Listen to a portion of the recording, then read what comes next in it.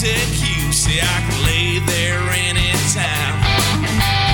Rub my feet and bring me KFC, Mexican moonshine. You can say you don't. Welcome back again to the Northwest Convergence Zone. We don't always have musicians in here. Sometimes you see comedians. We actually don't see them because you're listening to this. But this Unless week, you're watching the YouTube channel, sometimes we have them up. That's true. But this week, we had a fantastic cat from the Shure microphone company come in. His name's Dave Mendez, and he's in the marketing development wing section, whatever. Flew in over to there. see us. Flew in right from the airport, came up to the man cave, and it was a very informative interview. And I was really impressed by this guy, weren't you? Oh, man, if you have anything to do with singing, playing in a band, I don't care if it's just karaoke. One thing is in common with all those activities and events: you're on a microphone and you want to sound good. And this guy really lays it down, and he gets very technical, and I think a lot of people out there who are in bands and stuff are going to really dig this, and he's going to tell us how to sound really good. All right, Dave, how's it going? Thanks for coming in to the Man Cave today, and we're proud to have you. Just stepped off a plane and actually just kind of drove straight here. That's pretty impressive, my man. Thank you. Thanks for having me. That's sort of the intensity I bring to the equation and the dedication. Come straight from the airport. And free food. Well, I'm sure that had something to do with it. Twinkies. Hey, we're only the I best in the Man can't Cave. resist Twinkies. Absolutely. And Cheez-Its. White cheddar Cheez-Its. are White my cheddar. favorite. Those They things are addictive, man. I think they have drugs in them. Kryptonite. So, Shure, as a company, it's well known, obviously, for its microphones, but it has many, many more products. But just give us a quick background of Shure as a company, how they started, and just kind of bring us up to date with Shure. Absolutely. Shure is approximately 85 years old, which is one of the oldest in the industry. Started by Sidney N. Shure back in 1925. So it was actually started as a radio kit company, believe it or not, in Chicago. Not a microphone company. Really? Radio kits, real big. People wanted to, put them together. It started out that way, and then kind of got into the microphone distribution business, and then eventually microphone manufacturing. So was it all catalog at the time? It was all catalog at the beginning, absolutely, yeah. And, survived the Depression through good leadership. One of the things that really, I think, propelled Shure to being the company that it is today, and a very long-living company, very trusted company, was actually World War II, believe it or not. Shure ended up getting contracts for the military to build microphones for the war effort, and that ramped up production, ramped up employment, but what it forced us to do was really step up our quality control and the quality of the products. That's kind of one of the reasons Shure is known for that today. But the other reason is that, once the war ended, the other decision that was made by Mr. Shure was to not go back to making products the old way. He decided that people had come to know Shure as being this quality product that wouldn't break, they could rely on, and he didn't see the sense in saving a few bucks and going back to the old ways of manufacturing to save a few dollars. So we kept that up. And that's one of the reasons, since World War II, Shure has been one of the most trusted audio brands out there. Yeah, it's obviously it's one of the biggest brands in the world. And the headquarters that you're coming to us from is in Chicago. Right. It's a suburb called Niles. It's just probably about 30 or so minutes, 30 to 40 minutes traffic. And where else? From downtown. So like 5 miles, basically. Exactly. Basically, yeah. And where else in the world do you have Shure headquarters or bases? Shure's all over the place. We've got offices in Germany. We've got offices in China. We have distribution all over the world. There's a Shure UK office. We actually ended up buying one of our distributors, and that's now owned and operated by us. And pretty much every country in the world, there's a distribution center, a place to get Shure products. And where are the microphones actually made? Where are they made? They are made in a combination of places. We have Wheeling, Illinois has been a long-time facility. We also have manufacturing in Juarez, Mexico, and Suzhou, China. And I know kind of manufacturing abroad sometimes has kind of a bad reputation, bad rap associated with it. One of the key things that Shure did as an ISO certified company is that we own and operate all of our manufacturing. So it's not, we didn't just kind of walk into any old factory in these other countries and say, all right, here are the plans, go build it. It's Shure, no matter where it is. We train the staff. Some of the test fixtures, test machines are actually made. Some of them are actually made in the U.S. and shipped over. So we have a very active role. So you make sure the quality standard is Absolutely. up to the Shure label. Right. So no matter where the product is actually manufactured or assembled, it's still a Shure product. It still has to go through a lot of the same quality tests that, legendary products like the 58 and 57 go through. Now tell us your role with the Shure company. My role, I fit, my title is actually Market Development Specialist, and I work for the Americas. My function is to basically travel around the Western U.S., and be, to some extent, a product evangelist. That's one way of putting it. Also, That's a nice name. I like that. right?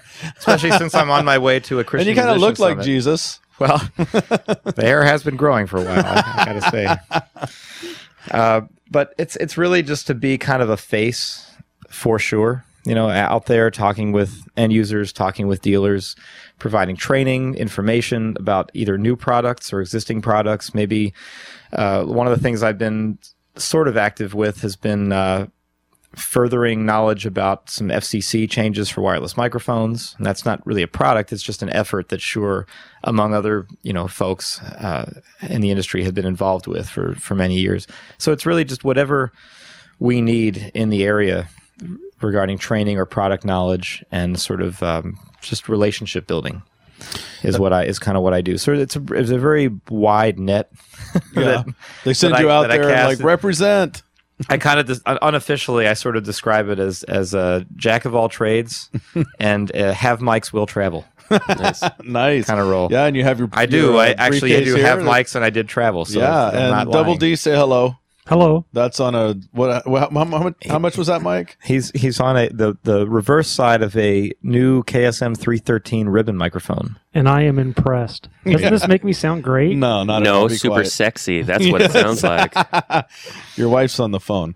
Now, take us through. I know you guys obviously are huge in the music business because, whether you're in a band or you're, just singing karaoke, you're a singer, drummer, everything has to be mic'd. And you guys have just an array of microphones for different things.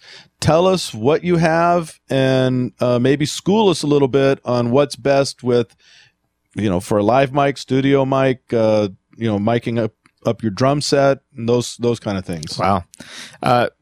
Like you said, being an 85-year-old company, we have had a lot of time to manufacture things and come up with new things. So it's kind of a big product portfolio, but as far as performance and recording goes, it can kind of boil down to really 4 lines of microphones for us that have very specific roles, not necessarily live and recording, but just sort of just roles in our line. They can be used for various purposes. So Shure kind of gets started with what we call our PG line, which stands for performance gear.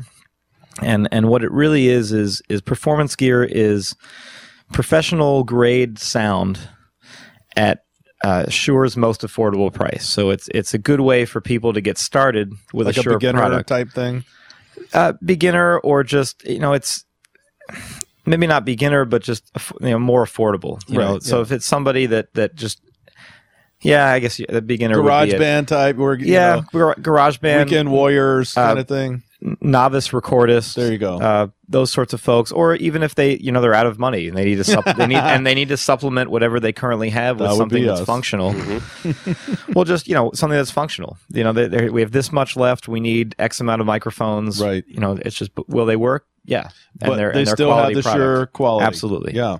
Absolutely. And those products, they run the gamut of live and recording. We have, in that line, we have a couple of large diaphragm condenser microphones that are much more suited to recording than they would be live sound, as well as USB condensers. Our PG27 and PG42, those are our sort of, the PG27 is kind of our instrumental multi-purpose condenser. The 42 may be more suited for vocal type applications. But there's also, the PG58, which is the more affordable version of, the venerable SM58. It has a on and off switch, which is not something you'd typically find on a more professional microphone used with a live sound engineer, because they frankly don't want to give control to the person holding the microphone. In general, totally understandable. So that's what PG is for us, is professional grade sound at a good price, right? SM, the mics that we all know and love, right? SMs continue to be, and probably will always be, we hope at least, workhorses of the stage and studio. The kind of mics you can put through the ringer, put through the washer, run over them with a truck, dunk them in water or beer or whatever, and after they dry out, use them again. They should survive, and that extends to the studio, right? I mean, everybody kind of considers the 58 and 57 to be live microphones, but sometimes it's forgotten that the 57 is probably the most used studio microphone on the planet. Wow! In that it's all, any record you go through, the 57 was probably on the guitar amps, and it was probably on the snare drum. So there are other microphones out there that have. So is the SM58 more of a vocal mic? Yes, 58 we kind of brand as the vocal mic, and the 57 is the instrument mic. Okay. Largely because the 58 has that ball grill with the windscreen inside, and the 57 doesn't. And the 58s are what we use here on our podcast. Of course, that's Nothing but the best. Yes. as I said, that was in my rider, I think. we had to Twinkies, Cheez-Its, and 58. We had to run out and buy one. He wouldn't cross the threshold here till he saw it. he had his eyes on him like that, and he was There like, they are. That's not one. So of course I swapped in something completely over the top. Yes. Now the USB mics, those are fairly new to recording, and a lot of people now are doing stuff on their computers with Rock Band, and doing their own home studio stuff on on the Macs and so forth. Right. USBs, I know when they first came out, they were pretty shady. They were not that great a quality. When did they jump in with the USB mics, and how do you carry over that same quality into the USB mics? Well, we jumped in rather recently, which some would say rather late. I prefer to say we jumped in rather recently. And you were waiting for everyone else to fail, and then you were going to kind of jump in with quality stuff. Something like that. What we want to make sure that when we do something, we do it right and to the nth degree. So we want to make sure that it's a fully featured product that will also survive, a relative degree of abuse, more than some others, and those kinds of things. Incorporating those kinds of things into a product that's also relatively affordable takes some time, and so it did take us a little bit of time. I know we had one of the number one questions on our FAQ online was, how do I connect my 58 to my computer for a while before we actually had a solution.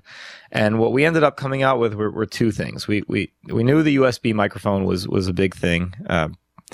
So we wanted to make sure that we had at least one offering. We ended up with two. We ended up with an instrumental sort of multi-purpose version, the PG27 USB, and then we had the PG42 USB.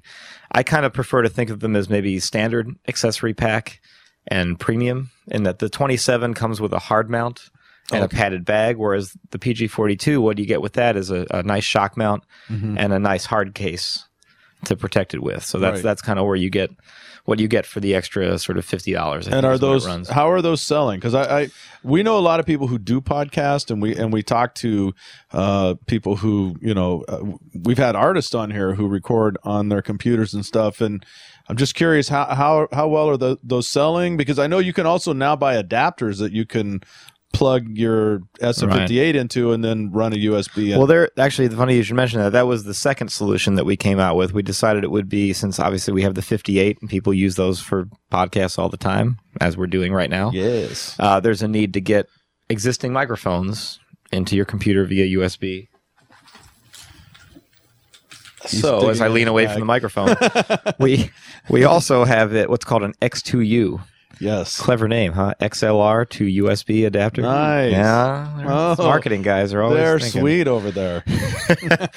So this is a little nice barrel adapter that has all the functionality that the USB mic has, obviously without the microphone element. So you can swap in a 57, a 58. It has a switchable 48 volt phantom power on it. So you can, any condenser that you have can work with this. And it's got just like the USB mic has, it's got a pre-conversion analog mic gain. So probably, I think it's about 40 dB or so with a tricolor clip indicator. So you can set your gain appropriately. We decided both with the USB mic and the X2U to build in a headphone amp. Oh, nice. So you have monitoring off the device, and it's zero latency monitoring. So it's direct monitoring. So there's none of that distracting echo or delay that you would get with some other things. And on top of that, we said, all right, well, if that's fine for speech recording, you may not need to overdub, right? You might not need to do playback. But there's a lot of musicians that want to try to record a demo, so they're going to be multi-tracking guitar and bass and other things. So what we decided to do was put a Q mix knob on this too. That's a lot of things. That's about the size of a cigar. Yeah, pretty much. And that's a lot of stuff in there. Looks like a miniature lightsaber. Yeah. It's probably got as much technology in it. More. Yeah, watch where you swing that thing. Yeah. Look out. And even has, you see the straps on the back. We even decided to put some Velcro straps on this so you can attach it to your mic stand and get it up off the table out of the way. That is very cool. That thing runs about $100. That is not bad at all. Just that adapter. No, not bad at all. And then the USB microphone has the same things just built around the mic. So it doesn't look like a crazy interface box shoved into a microphone. It looks like a condenser mic, but it has all that functionality around it. So that's amazing. So that's kind of what we did. They're selling okay. I think it's one of those things where it has more features than a lot of the ones out there. And I think once people get to try it more, they'll, they really latch onto it very well. It's just the trick is getting people to sort of understand all those features and use them. But as a first time user, one of the key features for this thing is plug and play. Mm-hmm. No drivers needed, Mac and PC compatible. Especially with GarageBand, about 2 seconds after you plug it in, Mac OS asks you if you want to, if Shure Digital is what you want to use as your I/O, and you just say okay, and you're done. I mean, it's real simple. And let's move ahead to what are my favorite mics, even though I don't own one, but that is on my Christmas list, the Super 55s. Got it. The Chrome. Tell us a little bit about the design. I mean, nothing beats the design of these things. When did that design first came out, and what's been the progression of those just great looking classic standard? It's the Elvis mic. It's the Elvis mic. It's every famous radio guy you've ever seen has been on that mic. It's the Sun Records rock and roll mic. Yeah, one of the best words I think I ever heard describing it was iconic.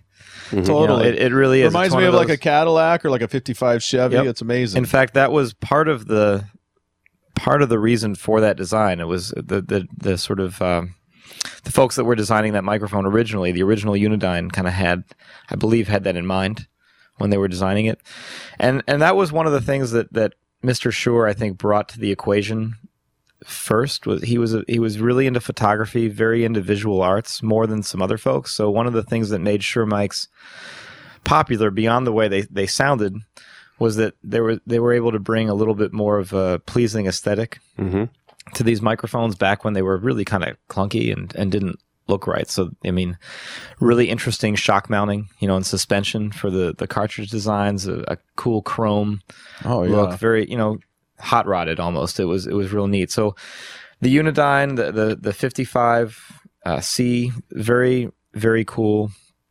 And those microphones are still unique. If you can find an old one, hold on to it. That's collector's See item. if you can find a vintage mic repair guy. Right. Don't send it back to Shure, or at least if you do, or contact our applications engineering department or our archives if you're going to do that, because you really want to make sure that that's treated well. Because Now, do you sell just like a ton of those things?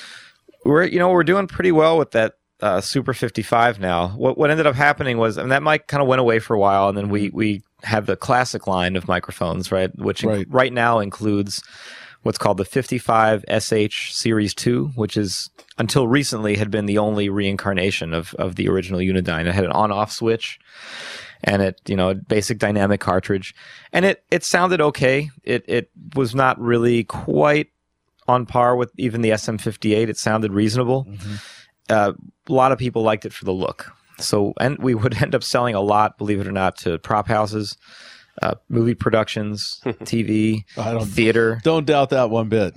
And I mean, among other people that would use it for performance or for broadcast or whatever. Now, do you guys still have the I'm looking at your website, the 520DX, which is it looks like the air raid, the announcement, all calling all cars, and there's a raid coming, everyone run for cover. That's the other one. 520DX is also called the Green Bullet. Yeah.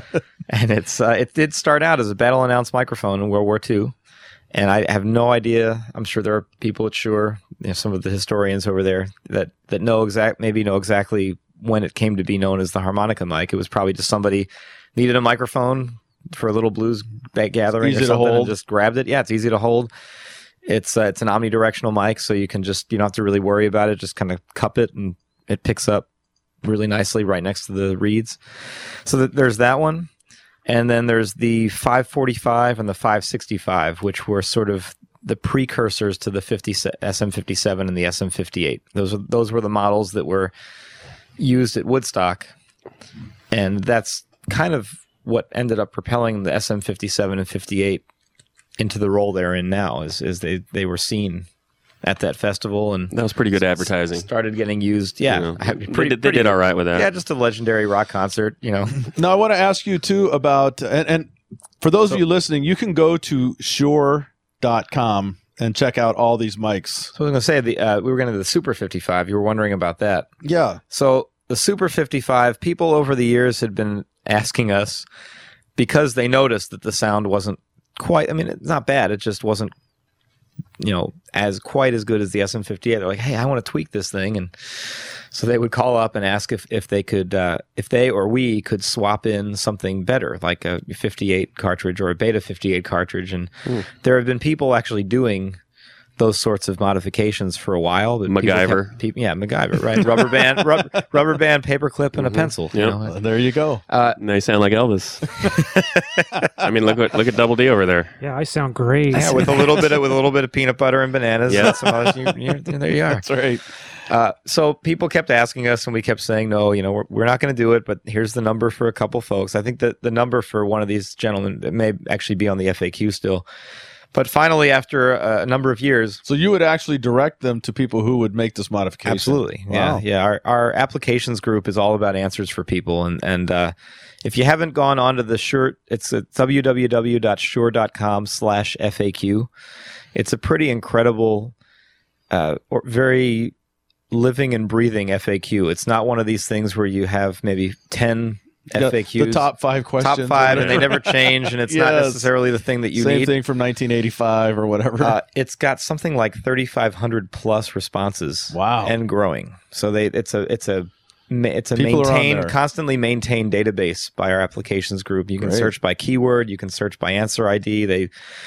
Whatever answer you get, it'll say, these following questions people found helpful based on, if you're looking at this question, these also might be helpful. So it's a really good resource for folks to head on to. But the Super 55 kind of came out of a lot of those requests, and now it has the look and the sound. It's a much, much better capsule in there. It's got a little bit more focused polar pattern. It's supposedly better. It's better gain before feedback. It's what we call supercardioid pattern as opposed to cardioid, and it does not have the on-off switch. So again, that's another signal that it's probably that on-off switch. Jeff has one of those. Mm-hmm. Doesn't Raylon Hamill. have one too? I believe so. Yeah. And I was out front at a show singing through Jeff's mic and Tripped it. went into the second verse and I'm not hearing anything. So I'm just, I'm starting to bellow even louder and I'm like, oh, doy, there's an on-off switch. nothing's coming out of that. Yeah. That's People why you are got to tape looking that at up. you, Yeah, guys just tape it, Tape that up, Jeff. Tape it up, Jeff. I want to ask you about beta. What's the difference between just a regular, like SM58, and then throw the beta in? A lot of people don't know what the difference is. Yeah, what's that deal? There's a difference in price. Yeah. Mhm. What's the difference in quality? There you go. So that kind of continues where we were talking about with, what is PG, what is SM. Beta is sort of our third live performance and recording microphone line. And beta has come to mean precision engineered microphones for both specific applications and also demanding environments. And what we mean by that is by demanding, we generally mean maybe loud and small and tight, or just in general loud, and where you need to really isolate sound sources and have less bleed and better gain before feedback for live, or better isolation if you're recording multiple sources in the same room. And precision engineering, of course, we take great pains to really get these things very consistent and very durable. And so that kind of translates into what the differences are between maybe the SM58 and the Beta 58. That's the easiest one to kind of latch onto, and probably the one that we get asked the most. It's actually sure. one of the biggest FAQs. And starting from the top, one of the things that differs there is the polar pattern. In general, it's not hard and fast rule, but in general, the SM microphones are a cardioid pickup pattern, and in general, the beta mics are a supercardioid pickup pattern. And just to go into a little bit of the sort of the Now, what does that here, mean? let's open Dr. Science. Let's open the textbook here. Double D's like his eyes are in the back of his head. He's yawning. Well, his microphone has a totally different pickup pattern that I'm not even going to go into. Does it pick up snoring? Does it pick up snoring? Yeah. I'm sure it would. There we go. Okay, so explain the. So the cardioid is probably one of the most common, what we call unidirectional patterns. There's an omnidirectional pickup pattern, which basically means you can't aim the microphone. It's just, picking up from all directions. So that'd be like a condenser mic type thing? It doesn't really have to do with condenser or dynamic. Those what condenser and dynamic is how the microphone translates acoustic sounds into electrical. But any, condenser mics can be omni, they can be cardioid, just like dynamic mics can be omnidirectional or they can be cardioid or what have you. But what the directionality is basically saying from what direction the microphone is more or less sensitive to sound. So a cardioid mic like the SM58 has a pickup pattern forward, like on the ball grill, of about 130 or so degrees, and does a really good job of rejecting sound from the back. So it's perfect for if you have a wedge monitor right in back of the microphone and you're close in on it, it's going to do really well in that situation of rejecting the monitor and having good gain before feedback.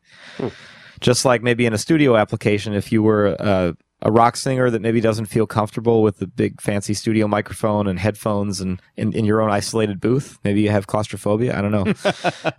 There's a lot of guys actually that I know Bono from U2 has been seen doing this. I think Rebel Yell, that this technique was used to some degree, where you have somebody that's really comfortable holding their SM58 or their handheld vocal mic, because that's the way they perform, and they have, instead of headphones, they have the mix coming back at them through studio monitors, and they're just singing out like they're in a club, and they get the final result that way. Wow. So those polar patterns can be used in the studio to sort of not pick up other things. They can be used to isolate tracks. They can be used also in live settings for better gain before feedback. So that's SM58. The Beta 58 is even tighter. So supercardioid kind of compresses that front pattern a little to about 115 to 120 or so degrees. Actually, like 115. So even a little bit tighter. But what you have to watch out for is that beta 58, the supercardioid pattern, has a little bit of a rear pickup. So one of the common things we get on the FAQ is, hey, I upgraded my SM58 to a beta 58, but I'm supposed to get better gain before feedback, but my sound system's feeding back more. We get this sometimes with the Super 55 now too, because that's a supercardioid. And what people forget is they leave the monitors in the same place, aimed at the back of the microphone, which is great for an SM58, but with a beta 58, that's no longer the least sensitive part of the mic. So the trick when you're using a supercardioid microphone is to move those monitors a little bit off to the side and actually fire into sort of an angle. Okay. Yeah, so kind of come at you from the left and the right. A little bit, yeah. Yeah, just not directly in back, because even though you do get it, it's not completely picking it up as much as the front. It's still going to pick up more than an SM. So the polar pattern's a big difference between SM58 and beta 58. Another big one is the magnet that's used. They're both dynamic microphones. The beta 58 has a stronger magnet, neodymium. And it gives about 3 dB, 4 dB hotter output versus the SM58. Frequency responses, just the way the microphone sounds, how naturally it reproduces the sound, that's a little different. It's hard to say exactly in what way. Typically, people have told, me, and my experience has been that the beta 58 is maybe a little bit brighter. Maybe its presence peak is a little more pronounced. And then the other thing that's different is the shock mounting. SM58 has some internal shock mounting to deal with maybe people handling the mic, rubbing the handle, tapping on the handle, or just contact through the mic stand or something. And it's really pretty good on the SM58. The Beta 58 kind of takes that shock mounting to the next level. It's very, very good, and that translates into less handling noise, but also the ability to make the grill harder on the Beta 58. A lot of people don't realize, they know the SM58 dents, but there's a lot of misinformation out there where a lot of people think that's a bad thing, the denting of the grill. Right. It's actually a design feature. Believe it or not. But I'm not kidding you. Is it to protect That's good to know. It is actually, it acts like a crumple zone for the microphone. Really? So if you were to, for instance, put a Beta 58 grill onto an SM58, and they would fit because of the threading, I'm not saying it won't survive, but it won't necessarily perform as well in drop tests with a Beta 58 with the harder grill, because the shock mounting isn't quite there. That denting of the grill helps absorb the shock from the fall and will actually help to protect your SM58.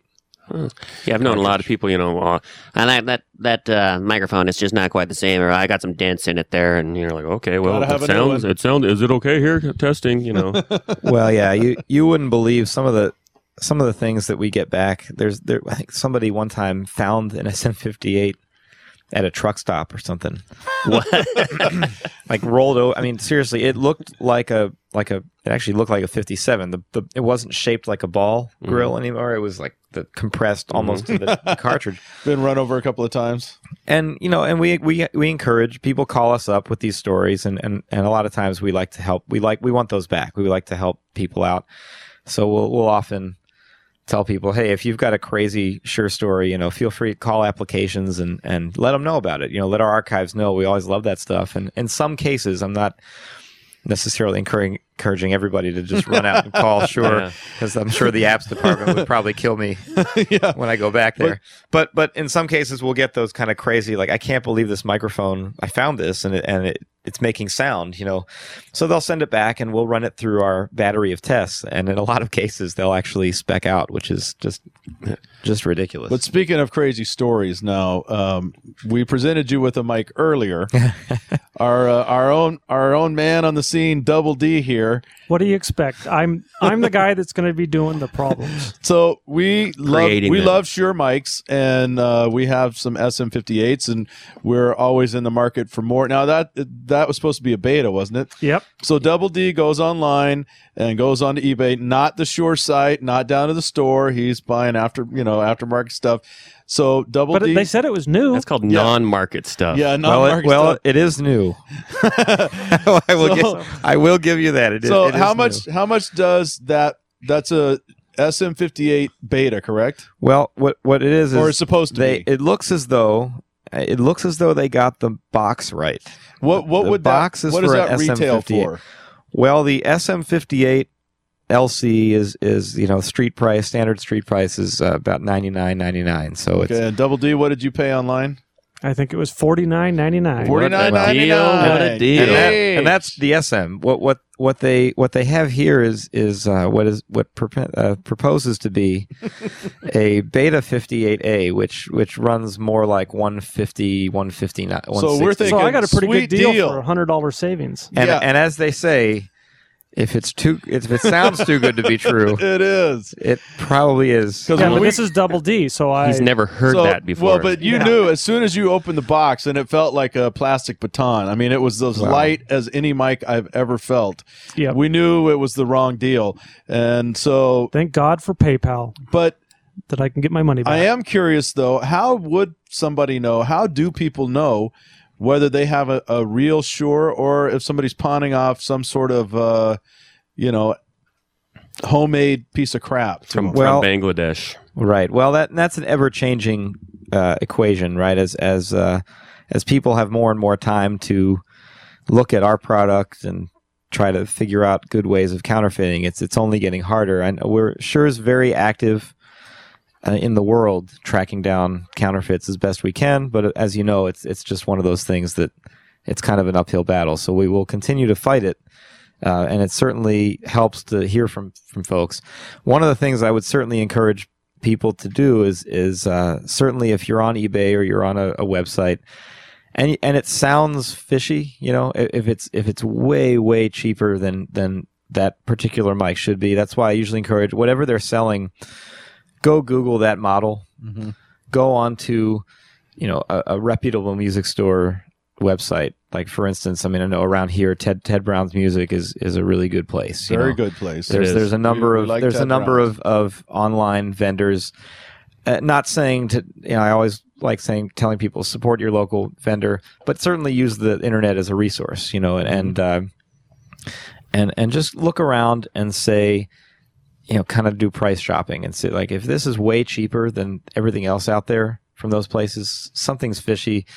I would also encourage people to call Shure. And we have a very friendly application staff, very friendly customer service staff, and just ask them. Say, hey, I found this thing. We always like the tips. It helps us track down those folks and just have the internet be a better place to do business. Because didn't you say after you complained that they disappeared? Yeah, they just took their PayPal or their eBay account and it just disappeared. Yeah, Right. Gone. So Double D single-handedly shut down. There you go. Yeah, And this is your trophy. that's my trophy.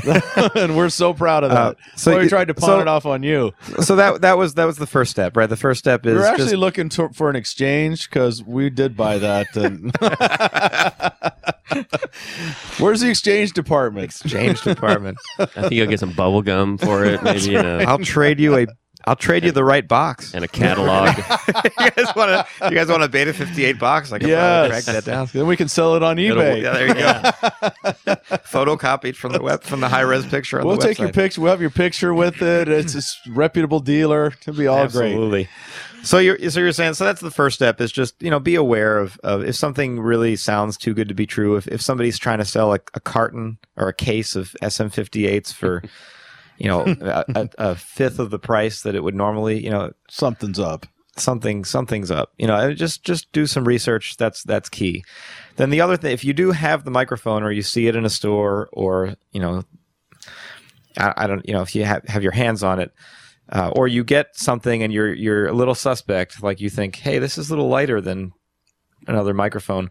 Ways that you can tell are, first off, the weight is one. I mean, if it feels really light and kind of cheap, it's probably not ours. Things on the bottom, I'm noticing that around the XLR connector, the width of the handle This one has a kind of a weird contouring and grooving to it, which ours is just flat. The color, Beta has for the Beta 58, this one has a very, very specific colors, right? The one I'm looking at right now, the handle's too dark. And the blue ring is like this neon royal, like a royal blue. And the actual Beta ring is a much lighter, like pastel type blue. So that's another. But one of the biggest things that is typically wrong with both the SM58 and Beta 58 counterfeits is shock mounting.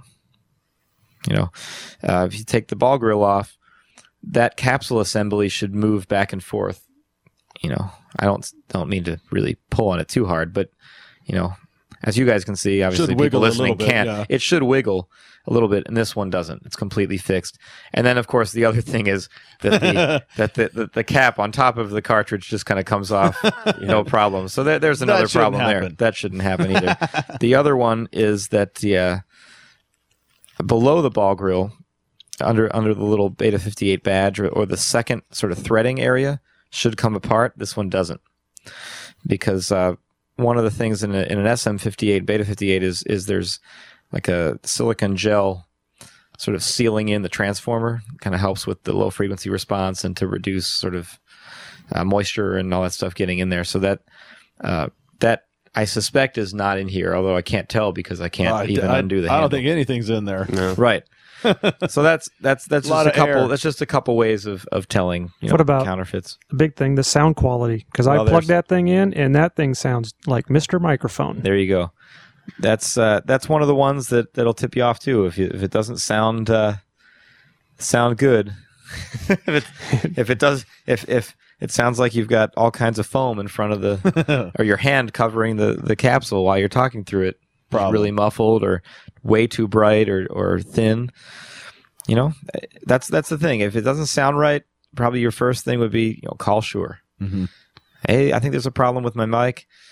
And something's weird. It feels light and all that. Just go. If you think it's a counterfeit, feel free to bounce that off of the guys. They'll be able to kind of ask you little details. Hey, does it look like this? Look, take off the ball grill. They'll walk you through the steps. They can, they're there to help. Now, before we get into some of the new products that you brought today, we want to go through some of those. I think this is an interesting question. A friend of mine asked me to ask you this. Are there any iconic moments down through history that you can remember that Shure microphones were part of? There's been, whether it be sports broadcast, rock and roll moments, like you mentioned Woodstock earlier. The Hindenburg going down. The raid on Entebbe, whatever. Where Shure has been they're all over the world, and they've been around for a long time. Do you guys have any shining moments that you point to and go, there's a Shure microphone right there? Oh, boy. It's almost... I don't sound like I'm tooting him. Yes. Like I'm tooting our own horn here, but that's what you're here for. It's almost can't be counted. It's really hard. Everyone's kind of got their favorites. One of the things to note is that the SM58 has been on the presidential podium as the president's microphone certainly since Lyndon Johnson. Right. And that's right in between the teleprompters. Yeah.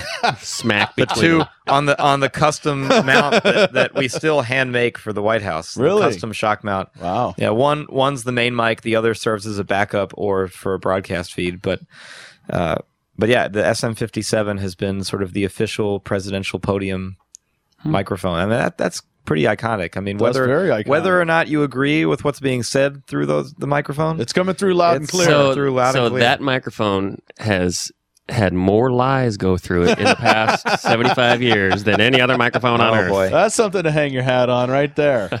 Probably just about every big rock moment, too. Every big rock moment. You look at even some of our non-endorse. There's bands like, for instance, U2 isn't officially a Shure endorsed artist, but they're using Shure Wireless with a 58 head. There's tons of people out there that don't necessarily have formal relationships with us that rely on 58s and Beta 58s to get them through the gigs. I really love recording. That's kind of one of my things. I interact with that community a lot. And I would say for me, one of my favorite sort of recording moments or microphones in recording was the SM7D. used as one of the main mics for the Thriller record. Oh, I mean, one of the most, probably, I think it's still the highest selling album. Greatest selling album of all time. And the lead vocals wasn't, a multi-$1,000 condenser or esoteric ribbon mic or whatever. It was what now runs the $350 dynamic microphone. Sweet. Accomplished Nice. that. Yeah. I mean, obviously, So did Vincent, Touched by the glove. so Vincent Price was actually doing his little bit into it then probably too. according to, I spoke. Creatures crawl in I did- search of blood. I spoke with Bruce. Actually, what was one of my cooler moments? Like, let's say, working for Shure was getting flown down to Florida, where Bruce Swedeen lives and has his studio, and doing an interview talking about that. And yeah, he recounted that. I'm pretty sure he said that Vincent Price's overdubs were also the SM7. Nice. But The stamp of Price. Yeah, most Yes. of that record was the SM7. So That's amazing. Cool. I mean, obviously, you got to have a good singer too, but. But to make him sound good, he's got to have a good mic. But it's pretty astounding what even a good dynamic vocal mic can pull off. So that's I think that's pretty iconic. That is very iconic. Well, take us through some of the products that you brought here today that you guys are putting out and tooting right now. Great. Well, one of the last lines that we didn't go over yet, when I brought a couple from there, was the KSM microphone line. So we got beta. And like I said, specific applications, demanding environments, and that's where a lot of our drum mics and horn mics and head worn and that kind of stuff fits. But KSM has really come to mean like our our premium microphone line. For us, KSM, it doesn't really get much better than that. The ribbon mics fall into that category. We have some condensers, like I've got this. The KSM 44, actually, just under. That thing is awesome. Wow. Looks like a rocket ship. I man. know. It's got a nice fancy paint job too. The 44 just got a recent update to the 44A, and the 44 Looking at was that right our. now. What did you say? I'm looking at that on your website right Absolutely. now. 44 is a multi-pattern mic, condenser mic. You can do omnidirectional, cardioid, or the figure 8 or bidirectional pattern. And it's just really versatile, right? Depending on what your application is, having all those patterns in there really helps you out. You've got low-frequency roll-offs and cutoffs to deal with either the buildup of low-end called proximity effect that you get with directional microphones. Like, for instance, if I get in closer to the 58, it sounds deeper than if I back off. Right. So that roll-off on the condenser would help. See, now you're combat giving my that. secrets away. Yeah. Oh, boy. Well, yeah, not at all. You can't just speak like that. That's talent. That is total talent. Yeah, that's what I'm told every day. Oh no. Oh God, there we went down that path. And then you've got a pad, 15 dB pad. So if you need to mic really loud sources, you can throw that in there and get extra headroom. But the 44, like I said, the recent update was a brand new internal preamp that we designed that let us expand the dynamic range from the old 44 by about 7 dB. And it right now it's the quietest condenser mic out there. It's 4 decibels of self noise. Wow.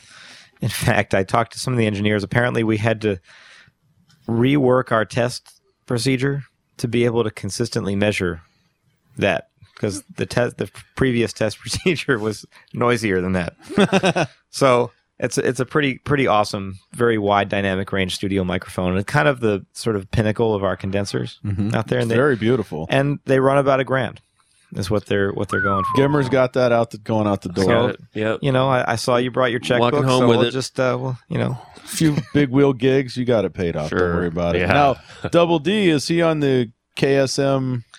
He's on the 313? KSM 313. That's the one of the new ribbon microphones, and that's a fixed figure 8 pattern. So it's picking up about 90 degrees towards Double D and 90 degrees away. And there's a lot of area around the sides and top and bottom that has a big null point. So it rejects a lot of sounds in those directions. So why would you want a mic like that? And a lot of times in recording, that'll work well because you get reflections in the room that are picked up by that back lobe. So sometimes instruments can sound nice and big.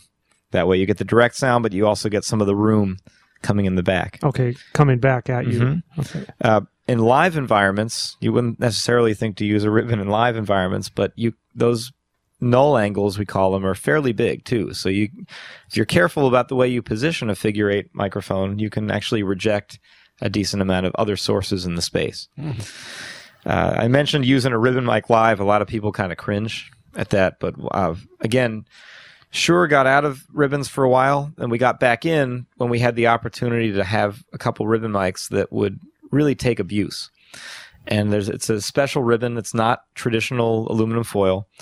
You guys are gonna laugh at this. The name of the ribbon material is called Roswellite. Incredible! I knew there was some alien about this. Yeah.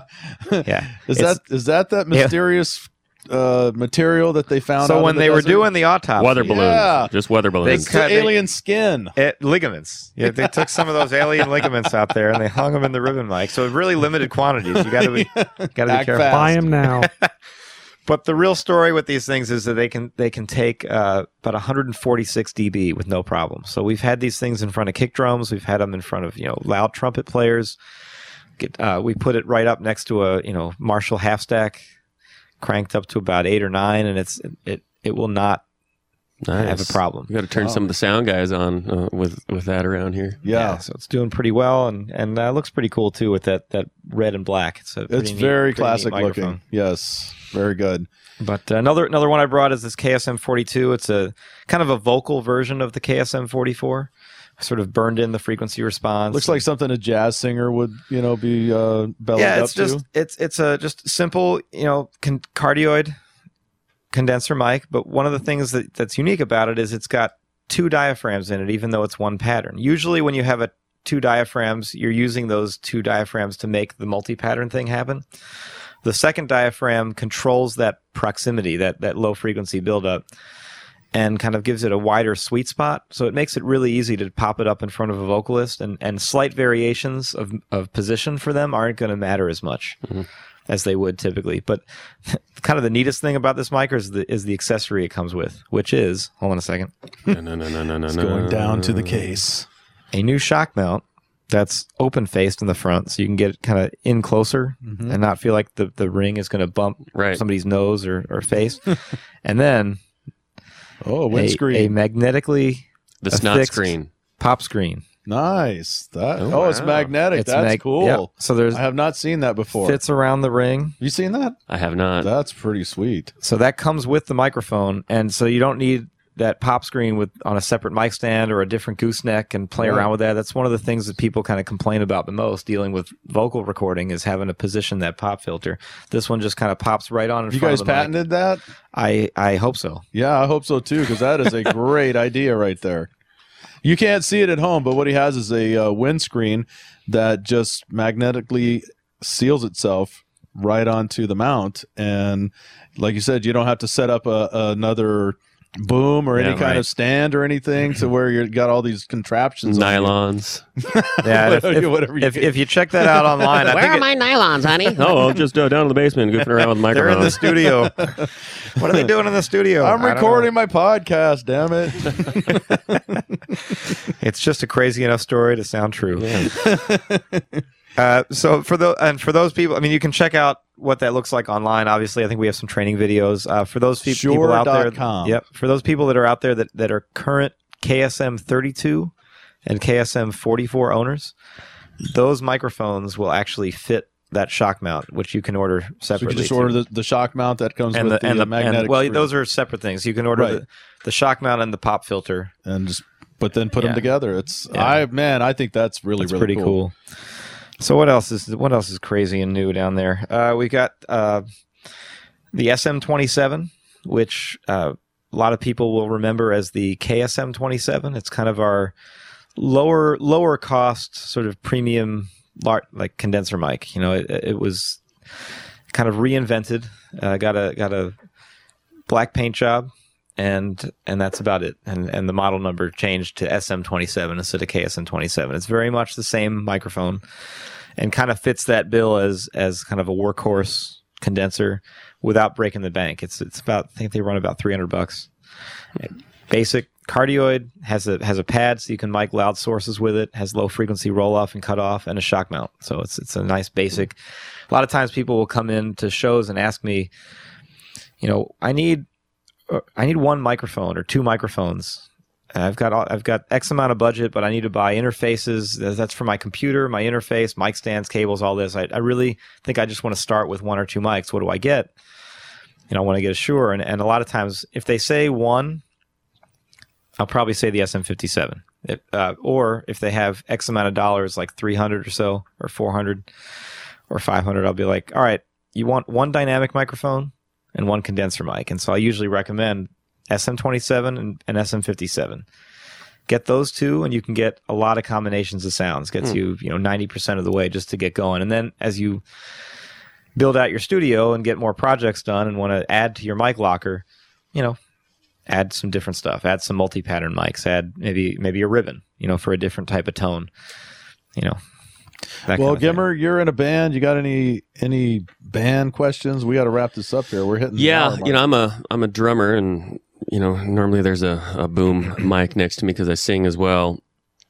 And I'm not sold on headphone mics and whatnot, but I'm leaning more and more towards them as the gigs and the months go by, because next training and everything. Yeah, well, depending on where you're at, they'll have different kind of stands. Sometimes they'll just have a full on upright, and where you're actually leaning over to the left to sing while playing the drums, and it can get really old. So, what have you got for a wireless or a headset type deal, anyways? Yeah, probably the best option.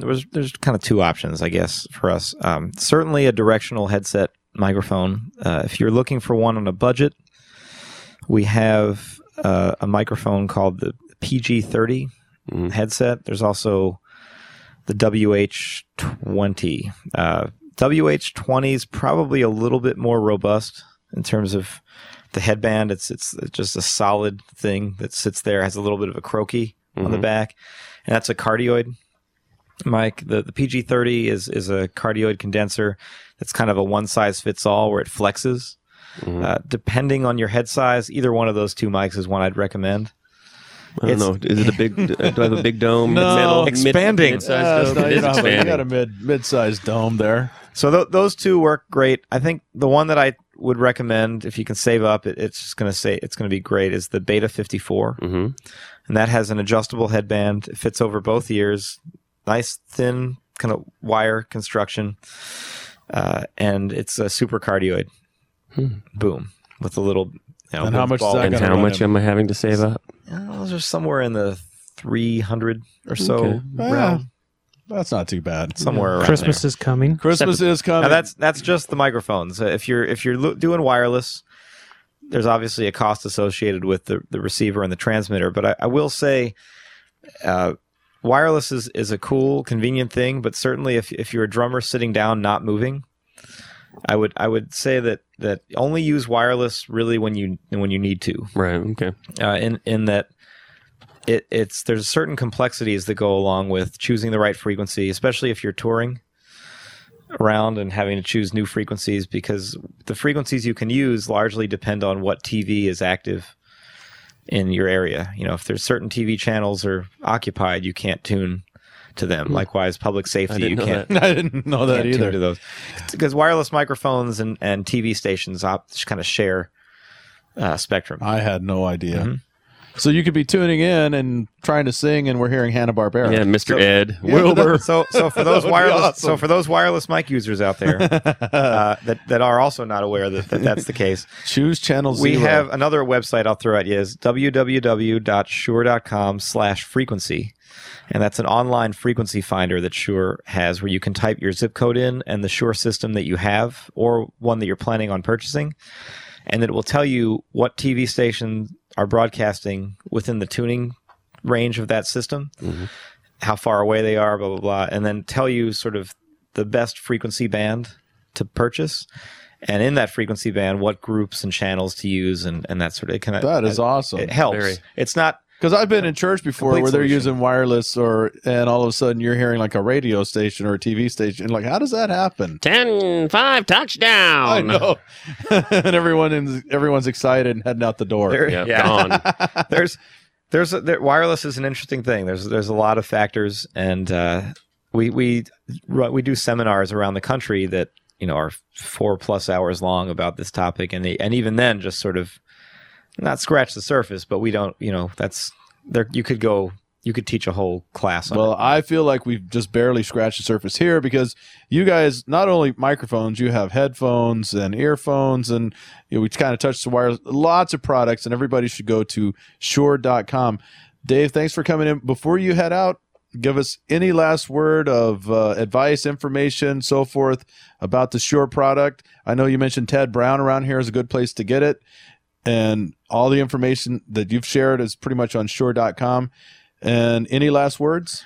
Well, like I said, Ted Brown, Shure has dealers all over the country, all over Washington, Tacoma area. Just if you have a local person, support them, and in general, just, there's a lot of stuff out there. Just kind of use your ears, do research, be careful, the counterfeit thing, be careful what you buy, where you buy. Just one of my favorite quotes, when I teach recording seminars, but certainly live and all that is if it sounds good, it is good, right? So use your ears, do research. If you like something and you want to try something out, I mean, that's what it's about, right? We get into this for the fun of it. Yeah, absolutely. And hopefully you decide that Shure is the right product and that sounds good, and just, keep us in mind. Check back with us. We're always, we're on Facebook. We're on the website, MySpace. We'll we've got have all kinds of links stuff on our page. And we love hearing from Shure fans and any questions that people have, any concerns, anything like that. We're a pretty active company, and just evidenced by the fact that, someone like myself, the company pays me to fly out here for seminars. Visit the Northwest Convergence Zone. Just to interact, Good, I thought we had to pay for this. We like, one of the big things that I feel sets us apart is that support and that presence around, just the feet on the street kind of thing. Well, we're big everywhere. fans. We've tried several different microphones in here, and Shure is the sure thing, no doubt about it. Dave, thanks so much for coming. Thanks for having me. It's been a blast. All right, man. I want to thank Dave for coming in. It was a long conversation, but it was worth it, don't you think? Absolutely. And we could have had more, well, when we have him back in, we got several other. I want to hear more about that wireless thing because I want to learn how to tap into the wireless things. That'd be fun. When you get the wireless headset, I'm going to be out back and I'm going to tap into your channel. So anyway, hey, don't forget November 19th, and that is at Jazz Bones on 6th Avenue. $7 gets you in, starts at 8, goes till 11:30. Sweet Kiss Mama, Midnight Salvage Company, Guns in Nevada. We want to see you all there, and we have some limited edition CDs we want to hand out. It's going to be a really fun time. It's going to be a good night. We want to pack that place. And Gimmer, been here, guest hosting the last 2 weeks. We really appreciate it. It's been a real pleasure. I enjoy it. Well, best of luck with all the Big Wheel stuff. Thanks, pal. Drop by anytime, you got something going on, and you're always welcome in the man cave. I'm just in the neighborhood. I just cruised over here on my bike today. That's actually, all red-faced and did. sweaty. It's a good thing it wasn't raining. Anyway, we've been, since Joe left the program, we've been wondering what to do. And so we put out the word, and we've been talking to some people and doing some behind-the-scenes work and stuff. And so we found our guy, and we are going to unveil the newest member of the Northwest Convergence Zone at our November 19th gig. Double D? It's going to be Double D. No. Yes. No, I guarantee you it's not Double You're D. already a member of the Northwest Yeah, but I'm Convergence stepping Zone. up into the next chair up. Yeah. We would be shut down. We were number 5 this year. We would be number 500 out of 250. That's all I'm saying. Oh, that's just not nice. No, but the guy we have in mind, stellar, don't you think? I'm excited. He paid me $20. Yeah. I mean, what we wanted was a guy who knew the Northwest, knew the music scene, knows Tacoma, well-rounded guy, has lots of knowledge of lots of different topics, and I'm excited about it. Yeah, so that is all true. sounds pretty smart. He's a very cool cat. I think you've met him. But anyway, let's get on out of here. This is the Northwest Convergence Zone, where all things come together. This is some Sweet Kiss Mama that you're going to hear on November 19th. This is titled Ready to Go. I know it's been a long show, folks. Thanks for sticking with us. We'll see you next week on the Northwest Convergence Zone. Laters.